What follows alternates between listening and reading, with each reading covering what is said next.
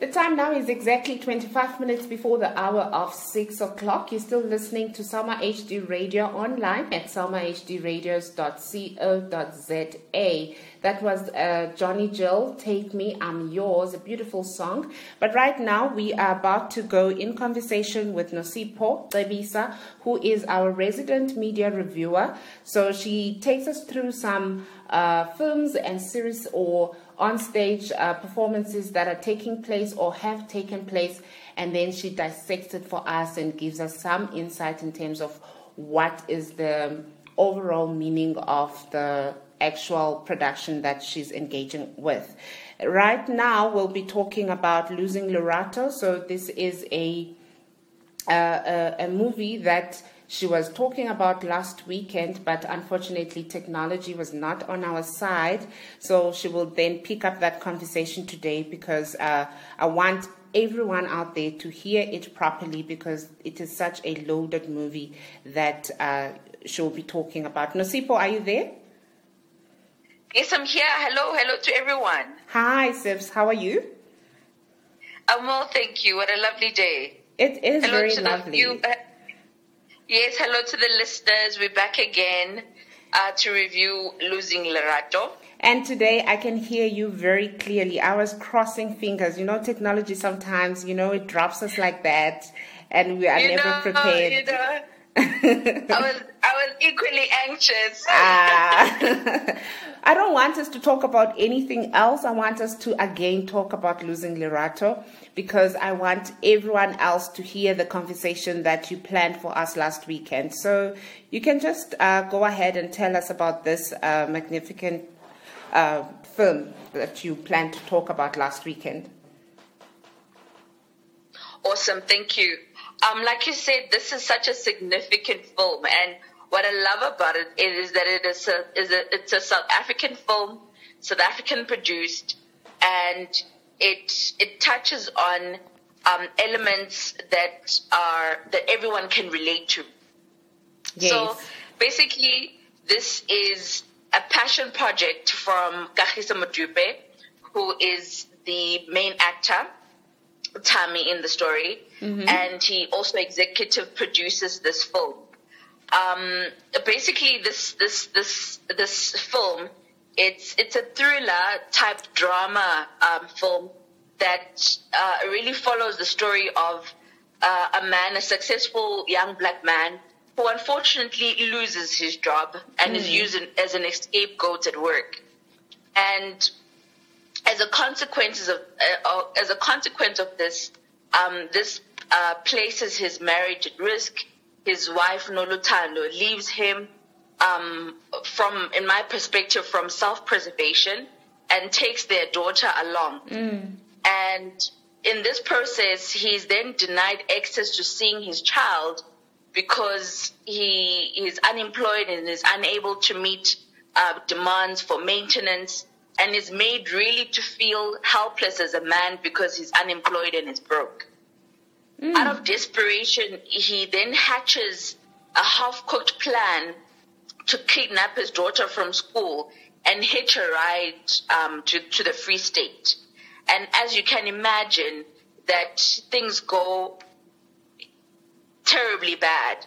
And he then puts himself and his daughter and others at risk in a hostage situation in that bus. So basically, the culmination of the story comes where there's a hostage drama in the bus, and he then relays how he got to this point. Yeah, I think what he was trying to portray here, it's a different narrative when it comes to taking care of children, because often we are so used to men are trash. We are so used to men who run away from the responsibility of taking care of their children, and they leave that responsibility to a female figure. But in this story that you are sharing with us, the man himself is so willing to share, to actually help and be responsible for the child and take care of the child, but the mother is denying him that opportunity. That's correct, my friend. I love the fact that it portrays a different narrative from what we understand men. I personally am a single mother and can understand both aspects of the story. And I'm sure that the mother had her reasons for taking the child. We later then find out that the child does not biologically belong to Utami, and I don't know whether that was used to scar him further or just, to be forthright, to say, I understand that you want to be part of this child's life, but Kanene, this child is not yours. And I think it explores, other aspects as well, to say, but women can be so cruel as well. How would you allow a man to raise a child, have a bond with this child, only to find out after such drastic events that this child is not his? What are you telling us now? So in the movie, the lady who left with the child got married to someone else? No, they got married. They got divorced. She moved on, found somebody better who's financially able. Yes. And then when the hostage drama happens, the police come in and everybody intervenes. And she comes in to reason with. And, he's there holding them hostage with a toy gun.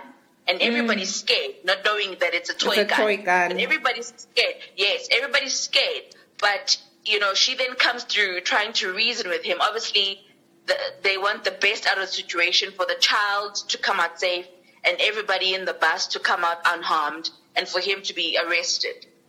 And he then throws a bomb. She then throws a bomb to say that the child is not yours. During this entire time, what is the child feeling? What does the child want? Because what you're painting to me is a scenario where the child's feelings are not really considered. So the mother has done what she thinks is best, which was, I'm in a relationship that's going to be financially stressed because the partner has lost a job, and then I better find a financially stable partner, and then she assumes that will be the best thing for the child. And then you get the father who wants a relationship with his daughter. But I want to understand, what is the child feeling throughout this? Well, as you can imagine, the child is conflicted because she's young, so she needs the mom. And, as the typical saying goes, daddy's girl. And the dad, will do his best to come and see the child. And because he's denied access, he would come through school hours and just, peep through the fence to see his child playing. And he does this, and then he realizes that he can use the school as an opportunity to just take the child, because they know him, he's the dad. But, there's a restraining order as well. There's things going on. It's just crazy. But during this hostage scenario, obviously, she is scared, which is expected. She's young.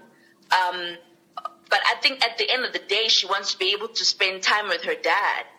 And even for him, he just thought that this would be a brilliant way for them to spend time with each other.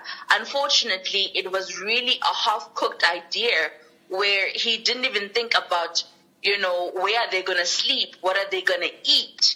And to even show how ill-prepared he was, on the way he buys a makip, how are you going to feed a child popcorn? Exactly. Probably on an empty stomach. And I think it goes to show the mental state as well, like what it takes for somebody to take a decision like that. He was frustrated. He was frustrated. He was frustrated with the mom. He was frustrated with the system itself. And he just wanted to spend time with his child. And unfortunately, things didn't fall in his favor because he got arrested. He broke the law. He broke the conditions of the restraining order. He put people's lives in danger. And he showed that he was irresponsible. So, but I mean, towards the end, Lerato grows up and she gets to go see her dad towards the end of the movie. Yeah. When he's released. And I think it speaks to how much she loved the dad despite the negative influences. This is so unfair. I want you to tell me exactly. about... Sorry to interrupt. I wanted to just give us maybe a glimpse of Kagiso's performance in the movie, because I have seen some of his work in other productions and TV series and so many other productions on TV and on screen. But on this particular one, since I think it's so close to him, because you said he was one of the directors, right? Or he directed it himself. So how is he? He.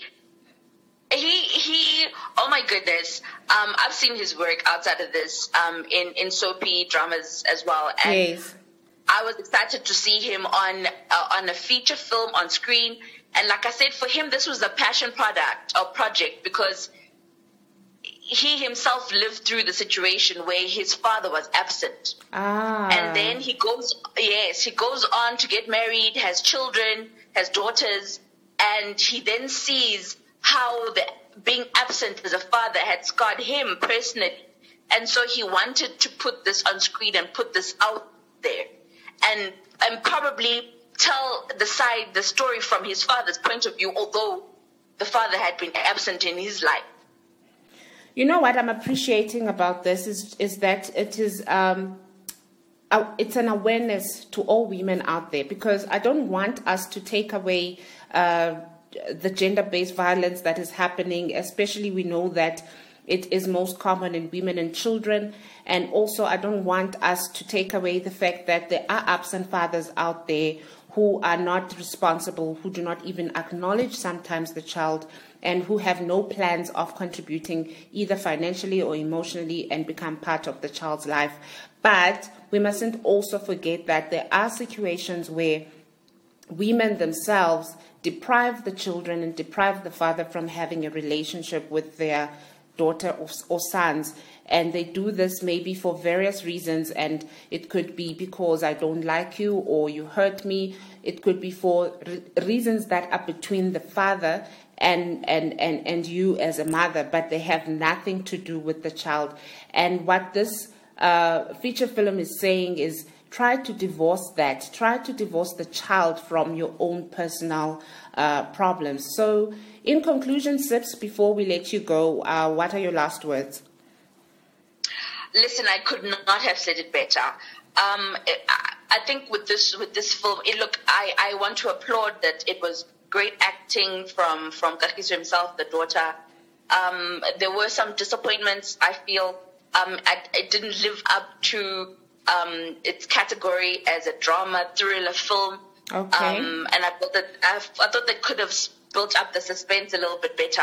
But otherwise, all around, a beautiful film, great cinematography, and it's really a great movie that creates conversations, like just as we have discussed, and it speaks about the narrative of men wanting to be present in the child's life, and it's not about the financial aspect of it. Yes. Yes. Mothers can financially provide, but you need to be truthful with yourself as a woman that you cannot be a father to that child. Yeah. And if a man wants to be present in that child's life, allow him to be, and remove, your toxic issues from the situation, and allow the child to have a relationship.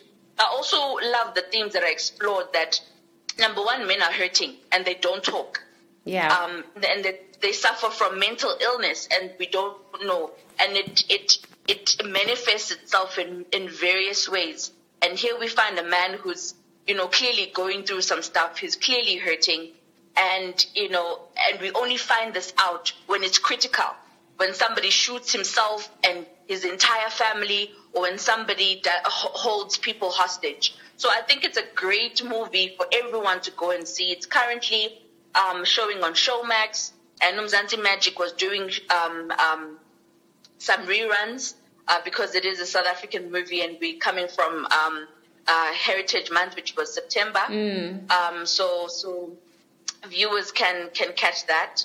But it's really just a great film just to have even just to rewatch at a later stage and have discussions around. I think it's important that as South Africans particularly, that we engage in such discussions because it's such a relatable story. Yeah. Thank you so much, Sips. We'll catch you again next weekend, same time at 5:30. Maybe you will just let me know during the course of the week what feature film or movie or series we are going to be talking about. Then I will share it on all social media platforms for everyone to be able to look into that before we engage next time. Perfect. Thank you so much for the opportunity. Enjoy to the listeners and enjoy your weekend. Thank you. Bye. The time now.